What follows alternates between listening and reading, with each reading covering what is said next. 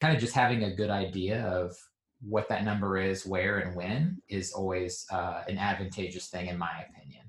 The ways that I kind of measure it, a couple different ways. I mean, you could easily just hop on the treadmill and put it at the typical running speed that you may have, just based on your pace. And you can just set a timer for 30 seconds and just measure how many times your feet hit the treadmill Mm-hmm. in that amount of time, and then double it. The app that I suggest, however, and what I actually use when I am doing any type of running analysis is Run Cadence. Welcome to the Movement Code Podcast, where we help you decode movement, health, and lifestyle so that you can expand and grow. Hey guys, my name is Antonio Gerlay, your host for the Movement Code Podcast. I am a father, husband, business owner, rehab practitioner, and coach. Information overload has paralyzed many of us, and we are overwhelmed with good intentions and don't know what or who to trust. We aim to provide you clarity and confidence by bringing you expert advice for the everyday person. Thanks for spending some time with me today and enjoy the episode.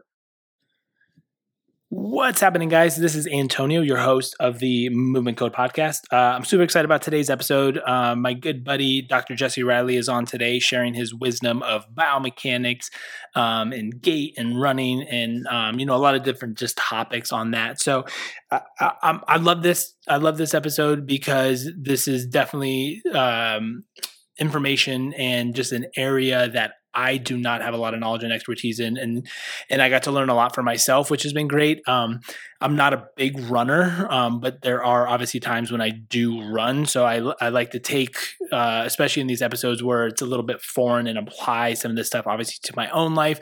As I had indicated in previous episodes, selfishly, a lot of these guests and topics are because I have specific questions, and specific questions that I have either developed myself because you guys have asked them, or I've heard specific questions from you that I wanted to bring on, or just my general knowledge and inquiry about certain things. So running is just foreign to me, foreign in the sense of the knowledge and the biomechanics and injury recovery, etc. So we get into a lot of that great information. I'm super stoked about this conversation, and we had a blast. It's always fun catching up with Jesse. But before that, quick ask, we just want you to go to YouTube and subscribe to our YouTube page. Takes 2 seconds. Google Enhanced Movements YouTube, or go to YouTube and type in Enhanced Movements, and you will find our page. Subscribe. That's where we put a lot of our movement exercises and content, and we have Movement Mondays on there. We replay these podcasts on there where you can actually see the video of us having a conversation as well too. So please do that. And of course, at Jesse Riley is Jesse's Instagram handle. Make sure to follow him on Instagram, and you'll get that. You'll get all of his contact info in the episode as well, to make sure that I said those correctly. So let's get on with it. Enjoy the episode, guys. And as always, please share. If you liked it and you think someone else will benefit of it, it's no skin off your back for just hit that share button, send it to someone, and just be like, hey, thought of you, think you'll enjoy this. Enjoy. So much love. Thanks for listening, and chat soon. Bye. All right, guys, welcome back. Movement Code Podcast. Today on the episode, we have Dr. Jesse with us, and I'm going to let Dr. Jesse introduce himself and a little bit about what he does, which will clearly indicate what our conversation is going to be around today. So thanks for coming on, man. No problem, Antonio. Thanks for having me, buddy. It's good to catch up again with you. Yeah, it's basically, I would say that kind of how I introduce myself, Dr. Jesse Riley, Jesse, whatever you want to call me. Some call me coach. Some call me their therapist. Some call me the rehab specialist. And I'm sure you can attest that too, Tony. It's kind of just whatever walks in the door is what hat you wear that day. But I would say the biggest demographics I work with are going to be endurance athletes and then chronic persistent pain individuals. Awesome, man. So the reason why I reached out to Dr. Jesse is we wanted to have some conversations about running. I am not a runner. I ran maybe for the first time in about a year, maybe a month ago. And I did like a mile around the block, which wasn't bad. And I did some sprints. It felt okay. But we're obviously in at least the area we are. I'm looking at the Flatirons of Boulder. Well, what's left of them with the smoke right now. But there's a lot of people that run, and people love running. And runners are like, I always joke, like runners are runners. And when you tell runners you can't run because of something, or they have an injury or whatever that is, that's like you're taking my soul and my life away. And so I wanted to give you guys some information around running injuries, running training, etc., or just endurance kind of athletes in general, that I think can be super beneficial. So with that, now I'm just going off of kind of top of mind and cuff of most common running injuries that I see, and I should rephrase this, of things that are aggravated when running. Maybe it's not something that is obviously related to like I got this injury when running, but when I run, I feel these things. Anterior knee pain, or pain at the front of the knee. So top three at least, we can kind of like tackle these. Hip pain, and more so just kind of like outside hip. And for those of you, again, for listening, the hip is your ball and socket joint. It's not your pelvis. So when you point to your back, that's not your hip. There's a portion of that that's, in relation to the hip structure. We're talking about like ball and socket, glute pain. And then number 3 is toe pain. More specifically, big toe. So let's start in that order. Knee pain. What are some of the main things? And I know this is kind of like a loaded question. It's like, who's the demographic? How much you're doing? But what are some of the things, like if someone comes into your office, hey doc, I got knee pain when I'm running. What are some of the things you're looking at? What are some of the things you're asking as far as evaluating them to give them the best plan moving forward? Yeah, fabulous question. I wouldn't really disagree with the 3 areas you talked about either. It's definitely a lower extremity for sure. I would say if starting from maybe just the history in general, for the knee pain region, it's going to revolve around, hey, what is your step rate in terms of cadence? So that's just how many times your feet are hitting the ground in like a minute's time. Okay. Next question might be like, hey, what kind of terrain have you been running on here recently? Has it been a lot of trail? Is it a lot of incline, decline? What we kind of notice is a lot of times with a decline type slope, you're going to get a little bit more provocation in that knee area for sure. That's usually where a lot of the loading tends to happen because we're leaning forward a little bit more.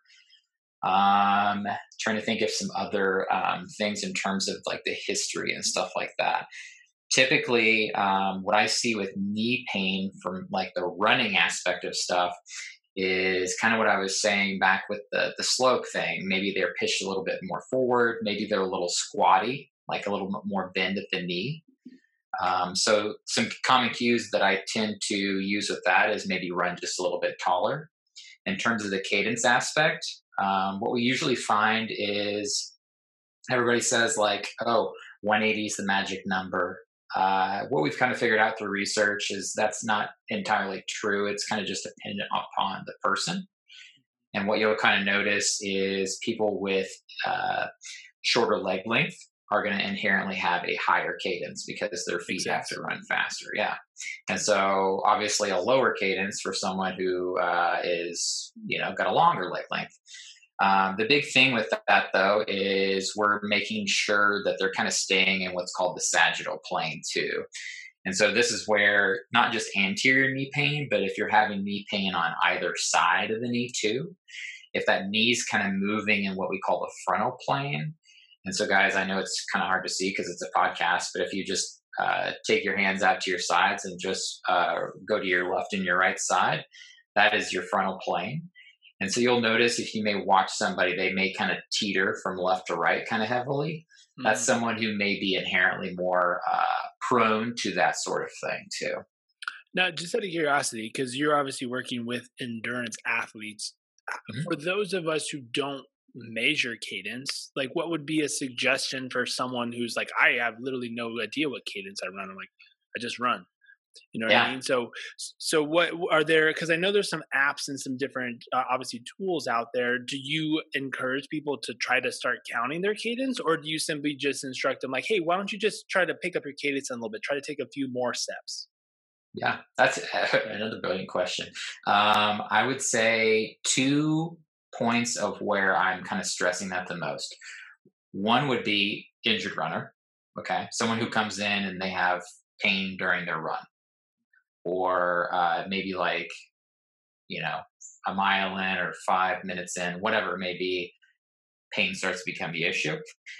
I'm going to have them start to monitor their cadence a little bit more. And I'll get into how I typically suggest for them to do it after I kind of explain the second group here. The second group would be someone who I feel wants to take it to that next level with running. Reason I say that is, if you think about just an athlete in general, like, there's LeBron James and then there's the guy who's on the bench kind of thing. And I'm not trying to discredit the guy that's on the bench. I'm sure he's a really good player. He's obviously in the NBA for a reason. But LeBron James is LeBron James, right? Yeah. And so he has this natural ability to be able to tap into the unmeasurable things, right? And so one of those is just being naturally able, especially from the running side of things, naturally able to kind of check in to, hey, how's my foot speed right now? How does that measure up with the speed that I'm actually running versus how fast are my feet kind of turning over?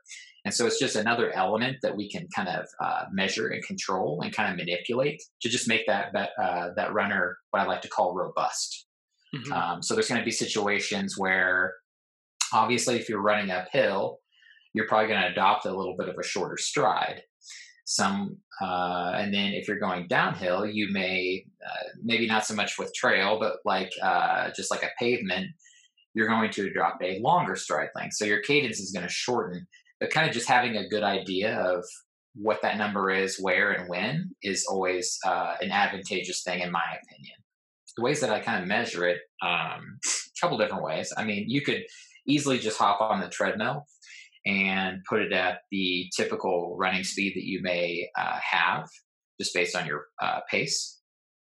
And you can just set a timer for 30 seconds and just measure how many times your feet hit the treadmill in that amount of time, and then double it. The app that I suggest, however, and what I actually use when I am doing any type of running analysis, is Run Cadence. It's kind of a unsolicited marketing here, I guess you'd say. Run Cadence is an app that I know it at least works for Apple. I'm questionable if it works with Android or not, but it measures it itself just based on arm swing. So I'll give that to someone when I'm measuring them for their baseline run on the treadmill. And then from there, that's when I can kind of manipulate their cadence accordingly using a metronome. Yeah, nice. So this is an app on the phone? Do you hold the phone? Mm-hmm. Yep. So I just give them my phone, and then usually I think it takes like a minute to measure. And so while that's going on, I've got my iPad from the back view, so I'm kind of getting my baseline views from the back side, and then I'll also go over to the side with what we call like a lateral view, and kind of get their view from there too. And in that span of time, you can usually collect that number. And then so that next round of kind of when we're running, now we can start to play around with either cadence or incline or those sorts of things to see, hey, does this feel any different to you at all? And you have to realize, like, pain is not going to just disappear completely, but there's often times where if we manipulate their cadence to some degree, that can change the mechanics of what's happening that could be leading to the provocation of the pain that they're experiencing. Yeah. So what's really sorry, you can hear the airplane buzzing in the background. That's okay. I'm in the bunker, aka our bedroom, so it's all good. So I am curious, because it sounds like most of your analysis is done on the treadmill, correct? Yeah, for the most part. It's just the reason why that is the way that I explain it to people is every element of that is typically under our control. Mm-hmm. Whereas and I've had people, send me a recording on their phone, like running towards the camera or running away from the camera out in the street or something like that. But it's just one of those things, like we can get a constant long exposure versus like Oh, 5 seconds. Oh, well, let me rewind and rewatch that like 17 million times. And Yeah, no, so it's just a nice baseline. yeah, I agree. I think it makes sense. Now, I am curious though, because this is a question that I commonly get, especially when we're talking about like footwear and things like that. Oh, I went to this store and they did a running analysis on me, and because Mhm. of what they saw, I am now wearing X, Y, and Z. And not that we're throwing anybody under the bus here, but I feel from time to time you tend to get the same, maybe patterns just repeat themselves as far as like human nature and things like that, but it's a lot of the same things. You are an overpronator, you need this, or you are this and this, and they're trying to, which I think is okay to some capacity, deal with something that they see with a product that they're obviously trying to sell, right? But what are some of the limitations that people are most likely missing by just doing the more quote unquote generalist type of running analysis at like a shoe store? Yeah, great question there too. I think, you know, to answer that question, and I think you would agree with me here, Antonio, that people have their biases in terms of what they feel may work for a specific person, and Oh, for so sure. kind of like what you're saying, you don't want to throw anybody under the bus, but um, you're going to walk into one running store and they may have this heavy opinion on this shoe for you, and then you may drive right down the street to this other running store and they may have a completely different opinion on it. Kind of my perspective is I obviously am looking at it from the lens of this person has pain. What is the load strategy that is happening to their body to create that? And then taking all that into consideration, as far as shoes go, there's a few principles that I kind of follow. I mean, numero uno is like, hey, what has worked well in the past and what feels good on your foot? Because we could go down the rabbit hole of overpronating, correcting shoes and minimalist shoes and maximalist shoes and like all these shoes. When at the end of the day, like most of the research says that no specific shoe is going to reduce your injury. I'm trying to remember. I think it was like basically they found that there was no correlation that any shoe has a propensity to create injury for a runner. Yeah, and that makes sense, right? Like you could have the best equipment ever, but you can still mess yourself up. Exactly. So with that being said, so I think there's a couple parts to that. You're seeing people in pain, but you also see people from like a performance standpoint. So it's people that want to go to the next level that maybe are not in pain. Mhm. But and it's and I haven't. I actually did this with the local physical therapist who just moved into town. This was like a couple years ago.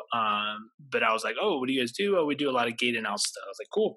Never had my gait done before. I'm like, I don't have any pain, but I'd love to get it checked out, right? So we did it, and they had like, man, this they had like the high tech stuff. Like it was like 18 different cameras, LED markers and stuff, which was like another whole like level in game, which pros and cons to each one of those, right? But it was interesting how I thought my natural gait was, and I'm like, I'm not a horrible runner. I can, if I wanted to, I could bust out whatever. It's not like really great either.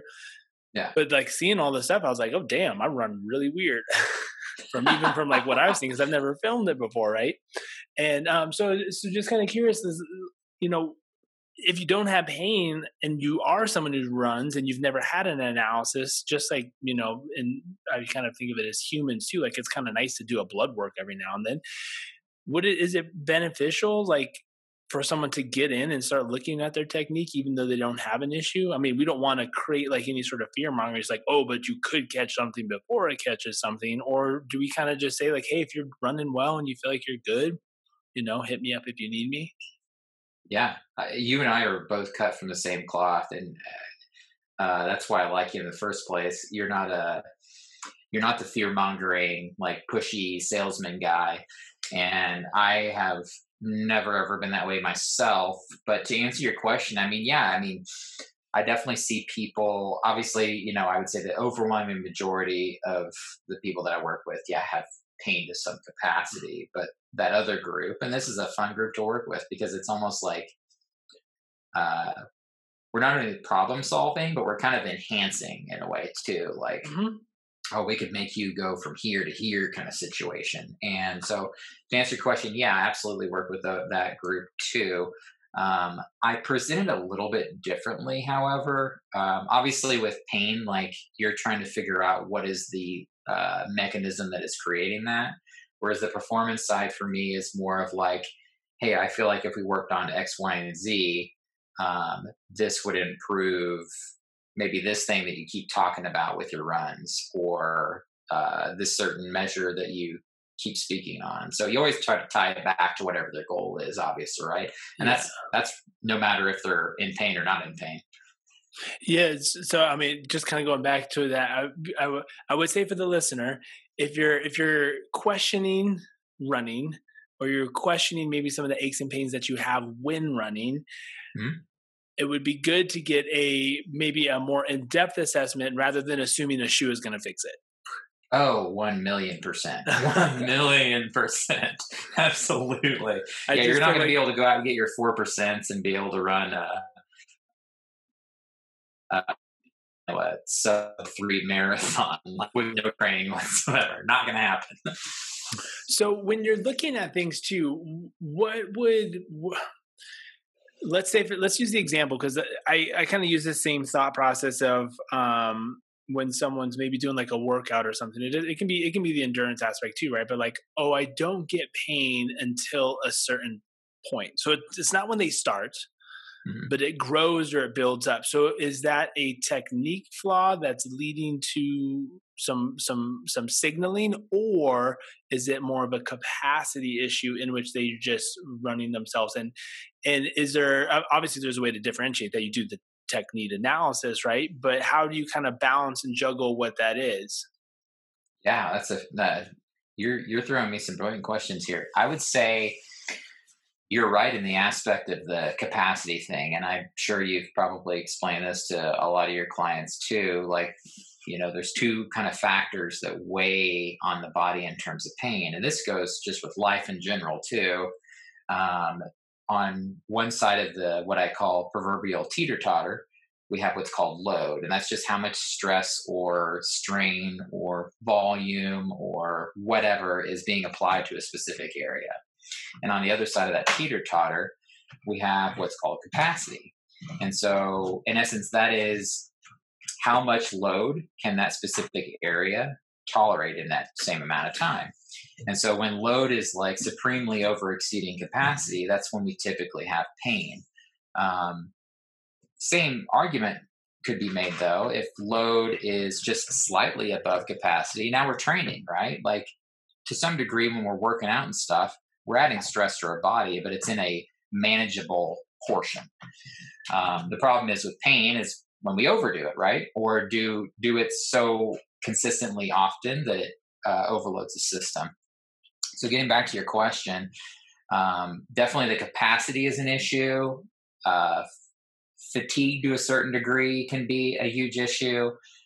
But usually it's one of those things where I would say it tends to go back to that load and capacity thing. So that's where we can see some of the functional movement screens too that you and I do, where we can kind of, oh, well, that definitely is going to load this portion that you're speaking on.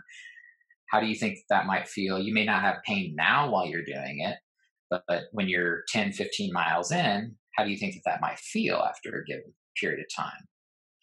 Yeah, that's a good point. I mean, it really just comes down to a lot of just, it's not as black and white as people want to always think it is, right? It's Oh, yeah. it's it's it depends on a number of it. And you throw recovery in there and all that as Hmm. well, which is important, and just a rabbit hole in and of itself.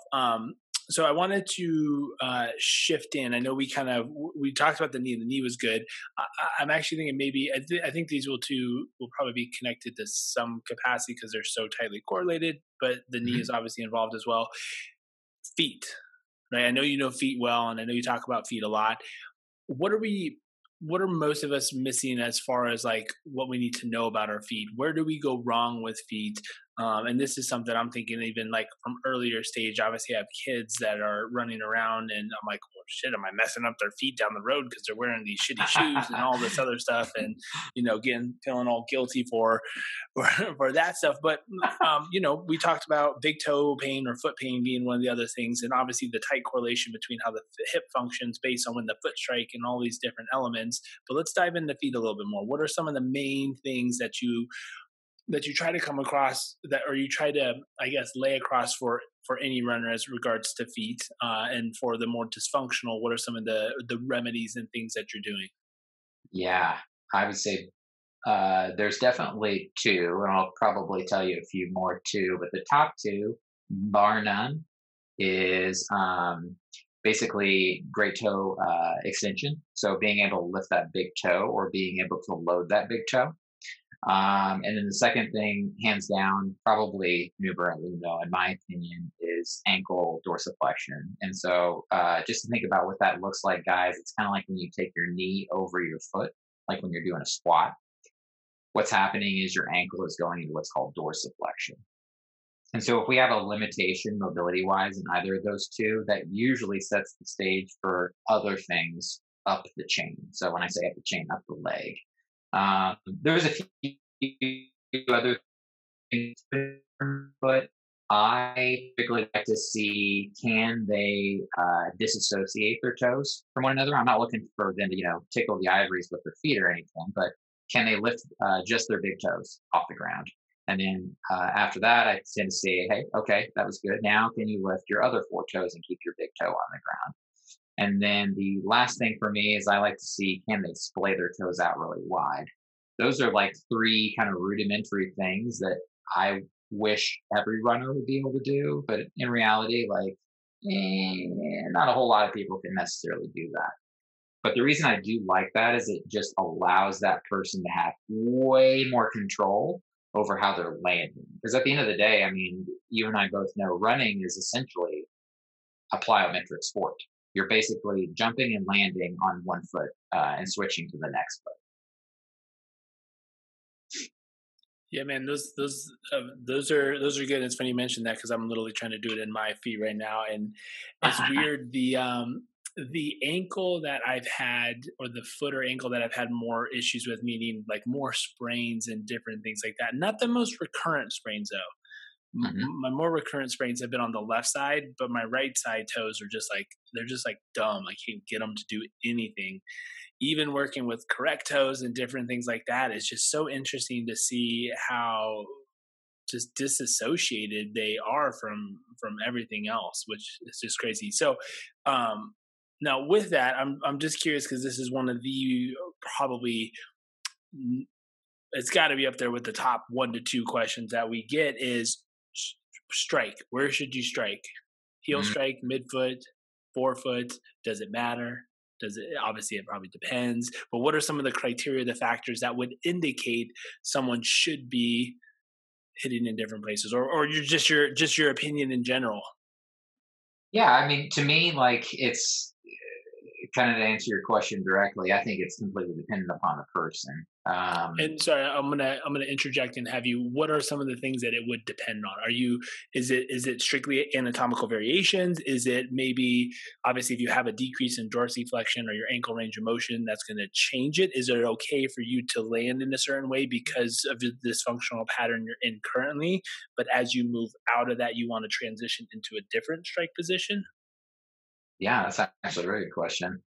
I would say in terms of like if we're going to manipulate uh, a foot strike in any way, it's usually because that person comes in with an injury. So let's say example might be someone comes in with calf Achilles issue, and we notice that they are a forefoot striker. So when we talk about forefoot guys, we're just talking about like the ball of your feet up to your toes. And naturally, when we do that, you are going to load that area a little bit more in your body already. And so that might be something to where I'm like, okay, hey, like I know you've been doing this for X number of years. What if we tried to work on landing on midfoot or rear foot for the time being until the pain comes down just a little bit. But at the end of the day, like if they're naturally a forefoot striker, there's no or even rear foot striker, for example, because the majority of humans are actually rear foot strikers in terms of jogging. Um, I'm not going to try to change that sort of thing with them, mainly for the reason is like there's a whole lot of research out there that says in terms of energy efficiency and stuff like that, that actually changing your foot strike pattern costs more energy than what it's worth. And so that's why I tend to say, like, if they're in pain, I may manipulate it, but for the most part, I'm just letting them be them. Because, like I said, the majority of people are rear foot strikers, and you can kind of tell, like, at the end of the day, like, especially when you and I may see someone who has more of, like, again, that calf or Achilles complex, or maybe metatarsalgia, that they're probably more of a forefoot striker in the first place. So we usually kind of put two and two together when we're going through history. But again, I'm not really changing it unless we need to. Now, so reverting back though, do you find that things naturally change based on changing cadence? Ooh, yeah. So yes and no. I would say yes in the sense of we know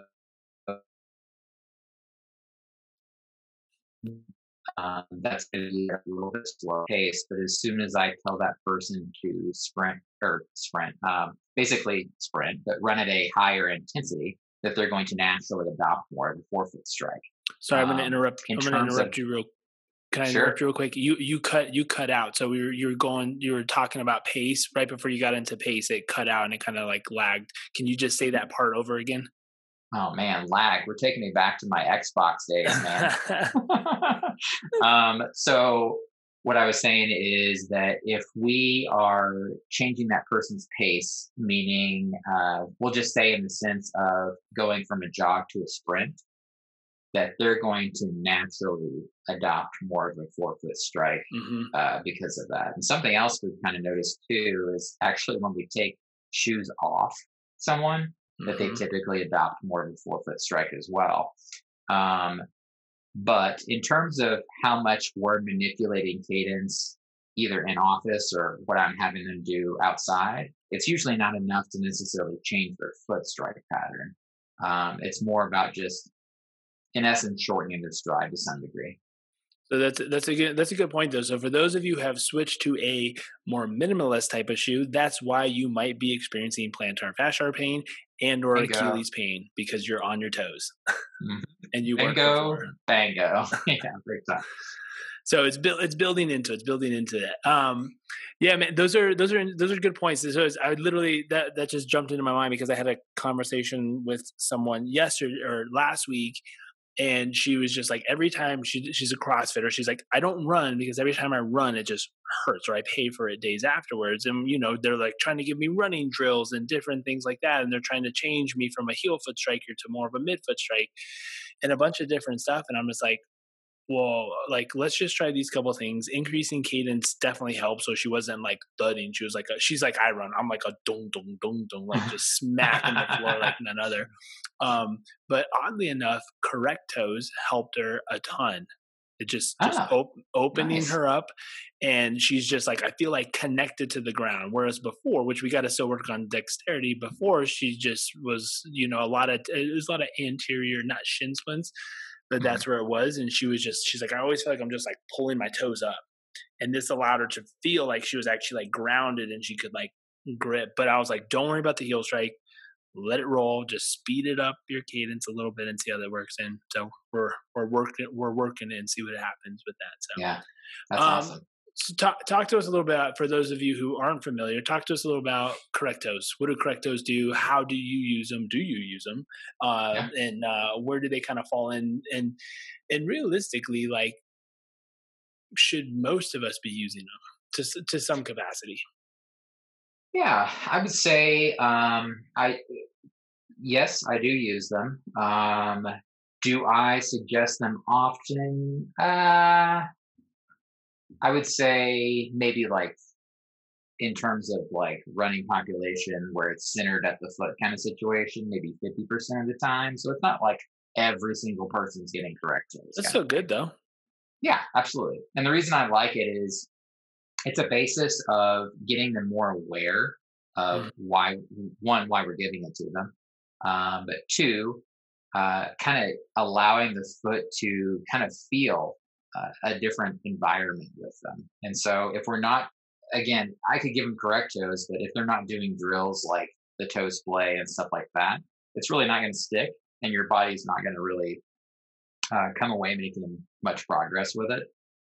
And kind of the same thing could be said with, like, the foam rolling, the lacrosse balls, all that kind of stuff. Like there is a purpose for it, and I think that people can and should do that to some degree if they feel that that's good. But there has to be some type of coupling with an exercise or a drill or something to kind of let the brain know, like, oh, okay, this is what we're trying to go for.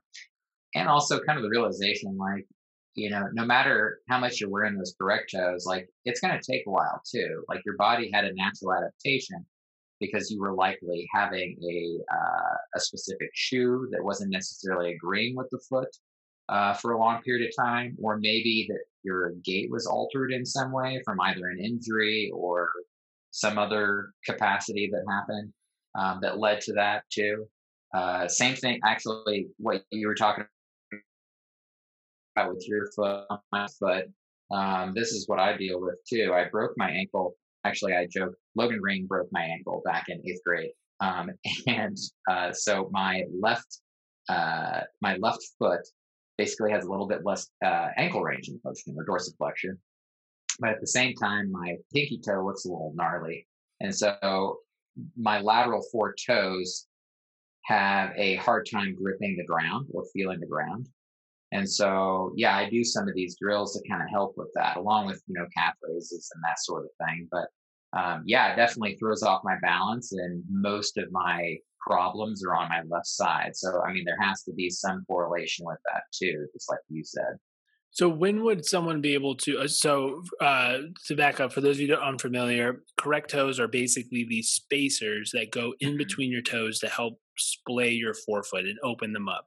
Now there are a ton of variation versions out there, and I will tell you right now that correct toes are worth the more money that you will be spending. I've tried the cheaper options thinking it would be just the same and it helps save some money. It's bar none. They all suck and they all hurt your foot. The correct toes are actually very, very comfortable. So just take that into consideration. Now, again, what Dr. Jesse was stating is if you look at like your shoe shape right now, so if you're wearing shoes right now, or if you're not, even more importantly, if you're not wearing shoes, if your feet look like the shape of a shitty shoe without a shoe even on, you've been wearing those for too long, right? So Absolutely. essentially, a tapered kind of toe box. If you're looking at your shoe, in the front of the shoe tapers in or is more narrow than like where your toe box would be, or sorry, like the ball of your foot would be, your toes are just getting super scrunched together, and that alters how they're used and how they function, etc. Which is actually really interesting. How many running shoes I feel are quite tapered. Yeah. Yeah, there's definitely quite a few out there. But the unfortunate thing too, and I don't want to throw Ultra under the bus because I feel like they do a great job with their shoes, and I own a couple pairs myself. They have a wider toe box that does fit more of a natural splay of your toes. Hmm. But same kind of thing here is, like, most of their shoes are what we call zero drop, meaning there's from heel to toe. It's basically no decline. It's just a straight level thing. The problem, however, with that is that, going back to that ankle dorsiflexion thing that we were talking about, if you have more of a limited ankle range of motion, I'm probably not going to have you run in that shoe right away because you're probably going to experience, more, again, calf, Achilles, or foot pain as a result. And so I'm kind of just crossing my fingers, waiting for. There's Topos actually have a little bit of a drop to them, but they're about in the 3 to 4 range. I would love for a shoe company to have more of a wider toe box that's getting up into like the 5 to 8, maybe 10 millimeter drop range. That would be perfect, but I haven't seen that out yet. There's a So if you got $1 wedge. million, Yeah. Could uh, could a we could wedge we could definitely put suffice? a wedge in it. We could definitely do a wedge in terms of like a middle ground stepping stone. You talking like maybe kind of like a heel lift almost? Yeah, almost like a heel lift, because I know there's one. So there's obviously it wouldn't be specifically for this, and it doesn't like anchor in, so there might be some pros and cons to that. But there's a I think it's called the squat wedge. So for those people that didn't want to switch into lifters, it was 100% direct towards the CrossFit community. You have limited ankle range of motion. You don't want to switch into your lifters, or you're in a WOD where you still want to be able to use your regular shoes. You just slide this little thing in, and it's a wedge that creates not like a substantial heel lift, but a little bit of a heel lift just inside the shoe. So it gives you that little bit of anterior weight displacement to help with that squatting pattern. And I don't know if that would be something you've ever tried or considered, or if that would be even a relative option. So that like, hey, the Ultra is great, but I just want you to have a little bit of that. Yeah, absolutely. It's definitely a thing that you can use for sure. What is that product called again? I think it was like called, I don't even know. It's like a shoe insert squat wedge, shoe insert. Maybe we can get a sponsor here, buddy. Come on. Yeah, dude. We're going to early. I don't know. It's now I just got a whole bunch of like orthopedic wedges. But to answer your question, yes, you could actually throw in like some type of cork lift or something. Yeah, something that came to mind that might have been interesting. When would someone? I mean, if someone benefits from correct toes, is this something that they would always wear? When would they graduate from wearing correct toes based on certain criteria? What would some of those things be? Yeah, I typically suggest people have like a warming up period to it, in the sense of, hey, wear this for a couple hours while you guys are, hanging out of an evening at home, or doing stuff around the house. If the shoe is wide enough to accommodate the spacers in there, again, like an Ultra, you could probably wear them in like an Ultra, or there's a million other different shoes out there now that kind of make it more functional with the toe box. I'm okay with you wearing it out and about. That's perfectly fine. If you're going to try to put those in and then wear, like a dress shoe, however, you're really not kind of helping yourself out there. In fact, you're probably just going to make matters worse if it's something like a Neuroma per se, or something like that, because now you're just like compressing the tissue even more. Yeah. So you definitely want to, if you're going to wear a shoe, make sure it has a pretty wide toe box naturally, if you're going to wear the toe spacers. So I'm going to shift slightly. It's similar kind of topic or question, but what are some of are there baseline strength criterias that you want most people to have? And I don't necessarily have any of these for the populations that I work with, because most people are lifting weights, but I could argue like you should be able to do, here's an example. You should be able to do 3 strict pull-ups before you really start exploring kipping pull-ups. You have the necessary baseline strength to control your shoulders through so full flexion and relative extension and whatever. We can not get into the range of motions, but are there things that you are looking for people to be able to do performance-wise, pain-wise, or anything like that? Yeah, dude, that's a really good question. I would say that there is definitely checklists that I kind of have in my mind based on their performance level, or kind of where they feel like they are as a runner. And so they range from, single leg balance test.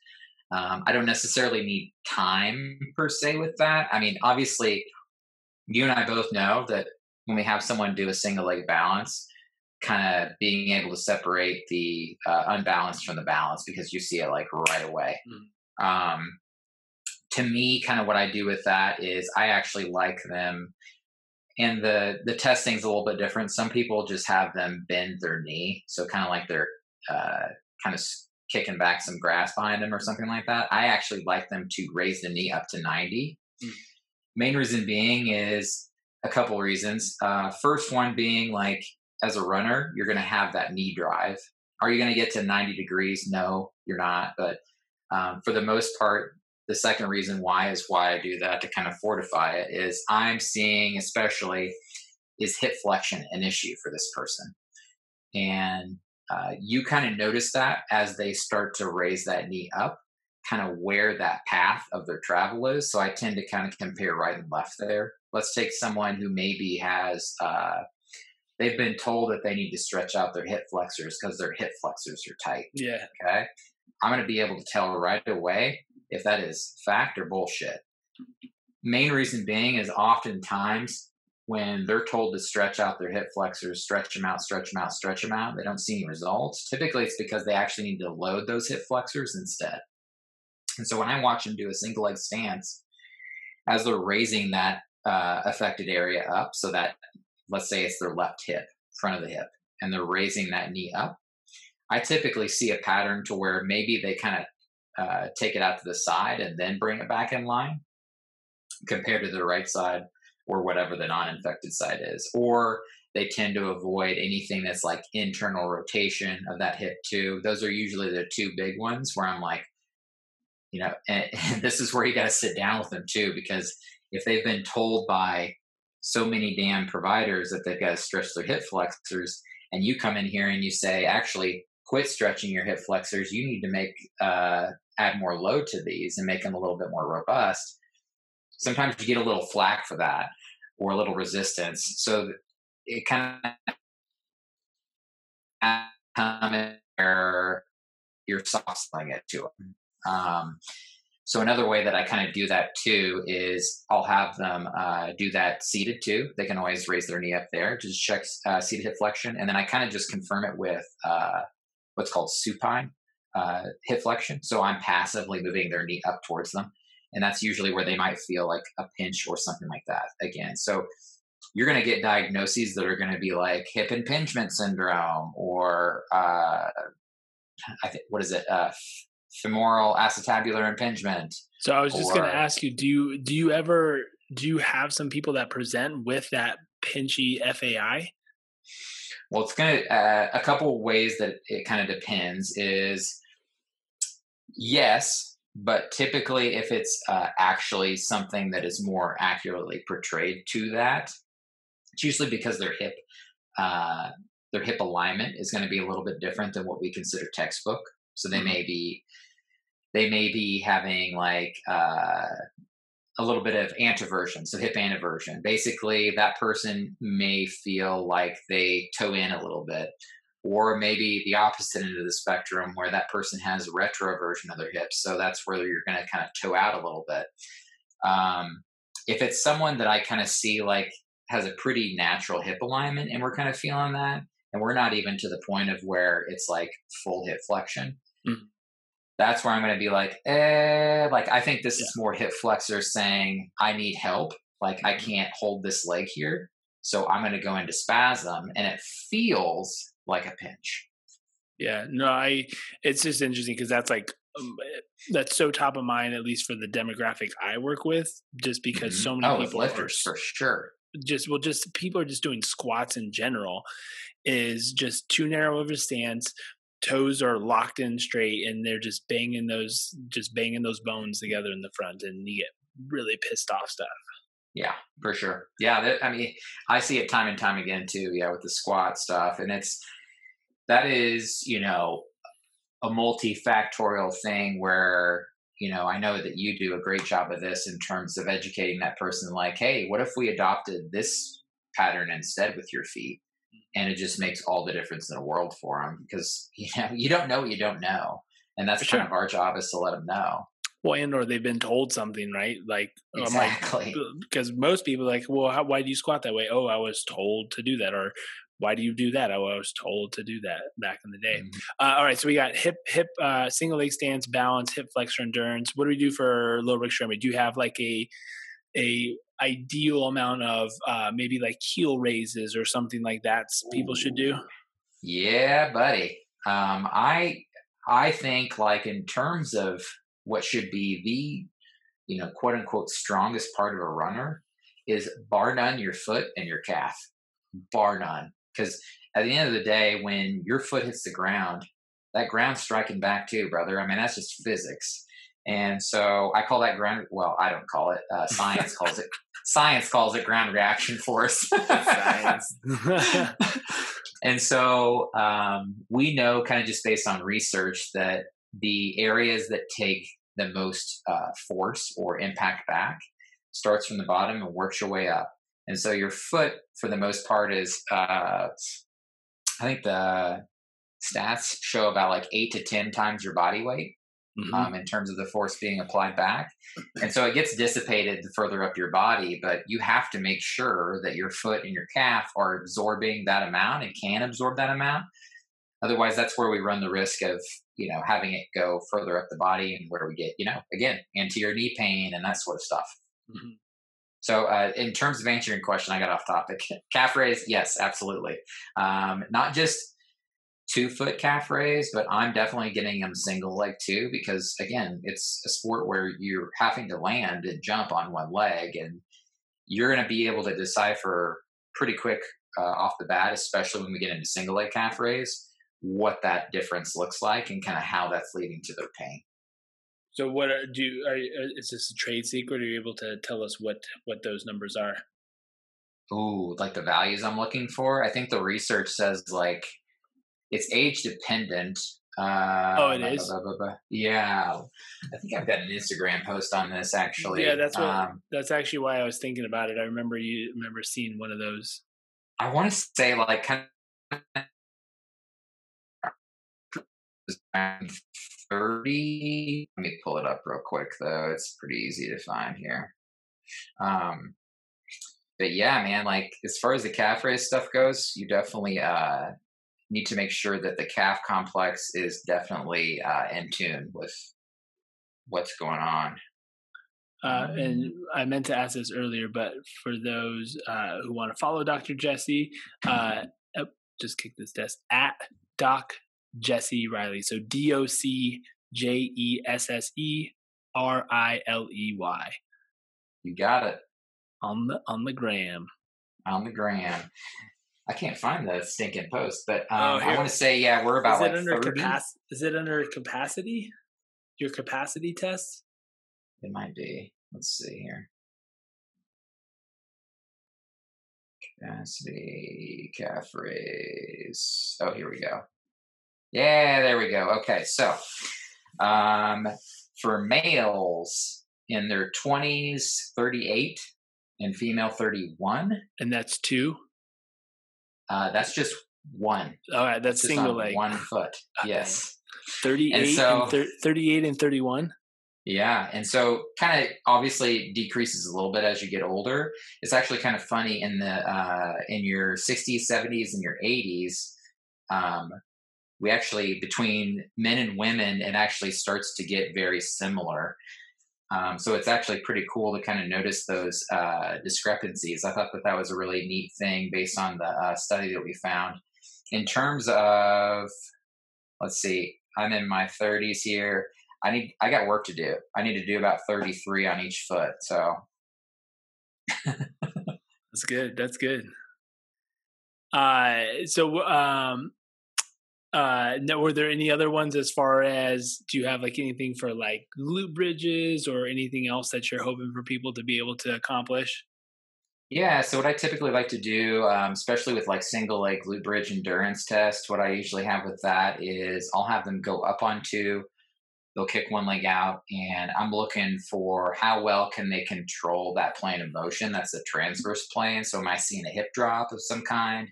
Am I seeing a loss of hip extension so that they start to kind of like bend at the hip a little bit? I usually try to have them try to hold that 30 seconds on each side. That's a really good one for kind of what I consider the sagittal plane. So runners, for the most part, if we think about it, guys, when you're walking straight forward or backward, that's considered the sagittal plane.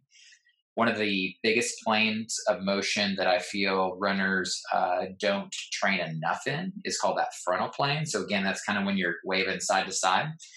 How I kind of measure that one, a couple ways you can do this. The main one that I like to go to is what's called it's a side plank endurance. So I have them hold that for 30 seconds.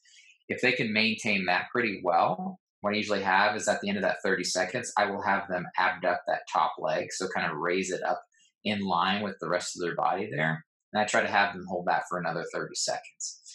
And typically we can kind of see a few discrepancies between your right and your left side whenever we're checking that sort of stuff out. Nice, man. Those are good. Yeah. Just basic training movements, right? You know it, brother. So last question I want to ask. For those that maybe aren't running right now, and we see this a lot. I had an old injury, or I want, like, what are some of the activities you want to get back into? Oh, I used to run a lot. I would love to get back to running. What's the ramp up that you try to encourage people to do, or how do you break down getting back into running so that you don't create this quote unquote overuse injury or this kind of like acute injury because you're doing something super new? Yeah, fabulous. Kind of the way that I suggest it for people is I want to make sure that they can do a good amount of walking first. So whether that's like 30 minutes to an hour, how does the body tolerate that? You know, we're in an area where we have access to trails and mountain ranges. So even hiking would be advisable too, because you get that variation in the ground. If we're killing that, and then the next thing is just consistency. I feel like a lot of runners, especially if they're trying to get back into it, it's a form of motivation. I mean, you and I both know, like in the current state that we're in, motivation's hard to find. And so for them, it's mainly I'm looking for one, starting the same long walks. Next thing would be consistency. Once you're kind of hitting those two markers, okay, cool. Let's now talk about going into like a walk run strategy. And we may do that for a 30-minute period to kind of have a baseline, see how you do. Start with maybe a ratio of like a 4 to 5 minute run to 1 minute walk kind of thing. See how the heart rate does with that sort of stuff. And then you can start to kind of erase some of the walks from there and then start to just progress more to just continuous running. As far as the progression goes from there, like there's all kinds of different things. It's really dependent upon how well you're doing versus kind of what you've been exposed to in the past too. And so if you're doing a bunch of other stuff in addition to the running, you'll probably be able to speed through that a little bit faster. If you're just strictly running, I may suggest taking things a little bit easier just to make sure your body adapts really well. That's great. That's a really simple, easy, just breakdown of increasing load progression, right? Yeah. Sorry, I just thought of one other question, which I don't know if you have an answer for. Why do some kids suck at running? Ooh, really good question. Because obviously it would make sense with adults. You've had all these injuries before, things like that, but you're looking at like, I'm thinking even like young, like kids that haven't had a lot of injuries, like, 3, 4-year-olds, 5-year-olds. Obviously they've been walking for a number of years, different things like that. But you watch some kids run and you're just like, what the heck are you doing? Yeah. I mean, we could go into so many different directions here, like, developmental sequence and that sort of stuff. Like, did they walk too early and that sort of stuff? Was it forced in terms of their walking? Like there's so many things. I think the biggest thing to me is I think a lot of it just comes back to balance control. And so if we aren't able to kind of maintain these primitive postures, like again, the single leg stance, like if you're going all over the place, like that's telling us something. So we need to be able to see like, where is that being affected the most? Is that the foot? Is that central stability at the core or anywhere else? The next thing for me would be like, how does this person look walking too? Because chances are like, if they look a little suspect jogging or running, I want to know definitely what they look like when they're walking too. And so, and so it's some of those things like where it's the walking, the skipping, hopping drills, like that's kind of where I feel like training is kind of evolving for runners anyway, as we're getting more towards like plyometric type stuff.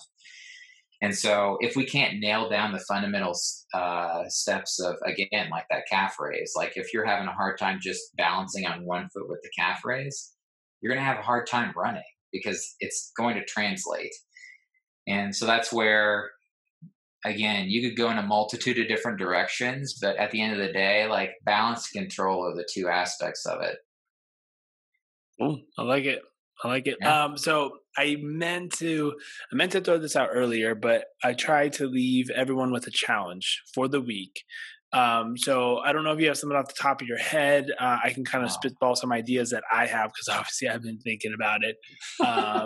But do you have anything off the top of your head? If not, I'll spitball something while you think of something. You spitball something while I think of something. All right, so we'll call this a tiered challenge. So obviously, we've been talking about gait and running. If you're not running, some of these challenges might not apply, right? Increasing cadence or other things like that. But so if you're not running, I think so. Locomotion is imperative to humankind. Right. Mhm. It is argued that mankind is such a good hunter, not because we're the fastest or the strongest. Obviously, we can't like outrun an antelope, right? They're faster than us, but the endurance that we can endure and double endurance that we have to be able to go further distances from not only a walking and also a running component is super important. So humans have been born to run. So if you're not running, I want to encourage you to go through that natural progression that Dr. Jesse stated, because I do not want you to just go start running tonight or tomorrow if you haven't been doing it in a while. But if you're someone like myself who obviously has not been running in a while, feel like I'm a pretty athletic person and I work out a good amount and I know my body well enough to know that I could go for a run right now and not hurt myself. So if you're not running, break it down into trying to get in one run a week. That'll give you an opportunity to be aware about how your running is. Obviously, not doing it for a while, you're going to be a little bit out of sync, out of tune, but that's a good reference point for you to be able to start to do some stuff. I do think, and this is myself included, we do need to run more because it is a very imperative skill and basic movement pattern. It's locomotion 101. Yeah, I'm for it. I would even put this on there too. Like, I don't care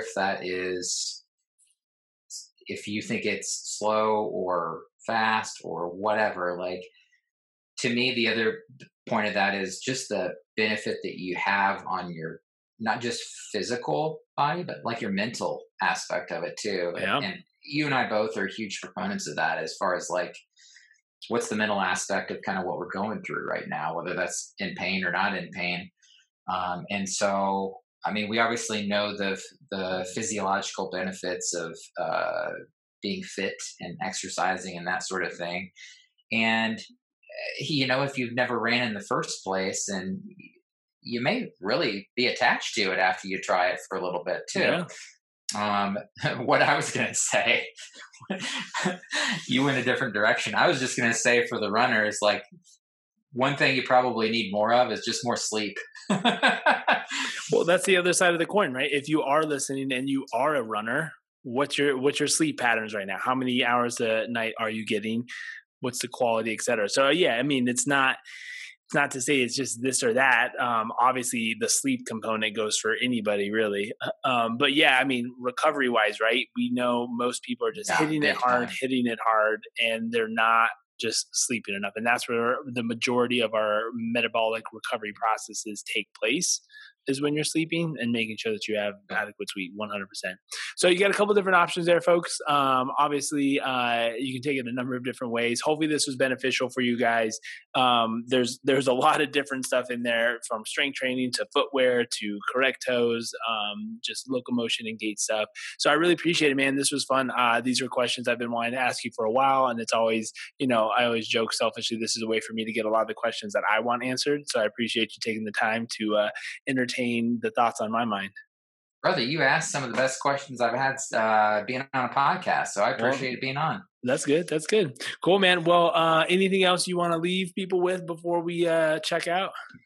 Well, I mean, as far as the social media goes, like I said, it's at Doc Jesse Riley, DocJesseriLey. My website is www.moderndaychiro.com. And then in terms of anything else I've got coming up, I have a presentation or like another Zoom webinar that I'm putting on with a trainer in Michigan on Monday. Great. You can check into my social media for how to find that too. So we'll be talking about running shoes. And you do virtual coaching, correct? Oh, absolutely. Yeah. And I plug that. Like with you. Yeah. Okay, cool, man. Yeah. It's actually a pretty cool process. What I usually do is our first kind of visit per se is actually 2 pieces. And so we'll sit down first and kind of just have a Zoom session together to go over the history, kind of just meet, make sure we're a good fit. And then what I usually do is I send them a package of videos that I actually want them to shoot themselves. And so they'll do that on their phone, tablet, or whatever. And then they'll send those back to me. And that's when I can upload them onto an app that I use to edit them and kind of give an explanation again to, loaded capacity. We go right back to it again. And so it kind of gives us an explanation as to, again, why they have pain. We build a strategy and kind of a plan together. And from there, we kind of just follow up intermittently to make sure everything's progressing well and we're kind of going in the right direction. It's actually been a really cool process. I do it slightly differently than some other practitioners just because I feel like with a lot of people, it's really dependent, like when that video starts, what room are they in? Can they move around a lot? And sometimes it's a little seedy. So Dude, don't. Yeah, I mean, I just literally jotted that down. Videos, do the filming yourself and send it to me, because there's been so many times with a lot of the remote sessions that I've had, and we indicate like, hey, we're going to be moving around, so make sure you have some space and different things like that. The next thing you know, you're in the tightest little office ever, and they're having to move stuff, or they're having to go to different rooms and set up stuff. I feel you there, man. So it's kudos on you and well done for having that planned out appropriately. All right, man. Well, hey, thanks for having me on. Yeah. All right, guys. Thanks for tuning in again, and move well. We'll see you soon. All right, guys, that was Born to Run with Dr. Jesse Riley. I hope you guys enjoyed this episode. Running is always, I think it's a super fascinating movement when it comes to human movement, biomechanics, etc. It's something that is so innate in us, yet seems so foreign for so many people. As we had discussed in our conversation, right? Is like asking the question is like, why do some kids suck at running? Why do some adults run? Is it strictly a result of movement compensations from prior injuries? Is it, range of motion issues? Is it just we never really learned how to run in the first place? It just is so fascinating to me that something as innate as walking and running gets so distorted as our life goes on. And I think it's really important. I mean, there's a number of texts and books out there that describe how fundamental running is to just us as a human species, and how this has been very lost and distant from our everyday movement, culture, lifestyle. So I'm trying to do a better job myself of trying to add some running in, not for the sake of anything in particular of mixing it up from my normal daily routine and kind of lifting routine and programming, but also just because I feel that it is so important, and I want to work on some of the things that we talked about, and I want to have that ability to run when I get older, as my kids get older. So take note of the challenge, and just try to apply some of those fun facts and tidbits. And if you're not currently running, let's get some miles, let's get some footsteps on the books. And if it's something that is a little bit new to you, find a coach. There's tons of running coaches out there. There's tons of coaches. Obviously, make sure you're ready to run if there's any sort of medical issues or anything you're dealing with. But let's get the shoes on. Let's lace them up. Let's get some steps in and enjoy, have fun, get outside. Much love. Thanks for paying attention, guys, and listening and tuning in. Please share. If you know this will help someone out, or if you just enjoyed the episode as it is and want to share with someone, please do so. So thanks for tuning in, guys. We will see you next time. Move well.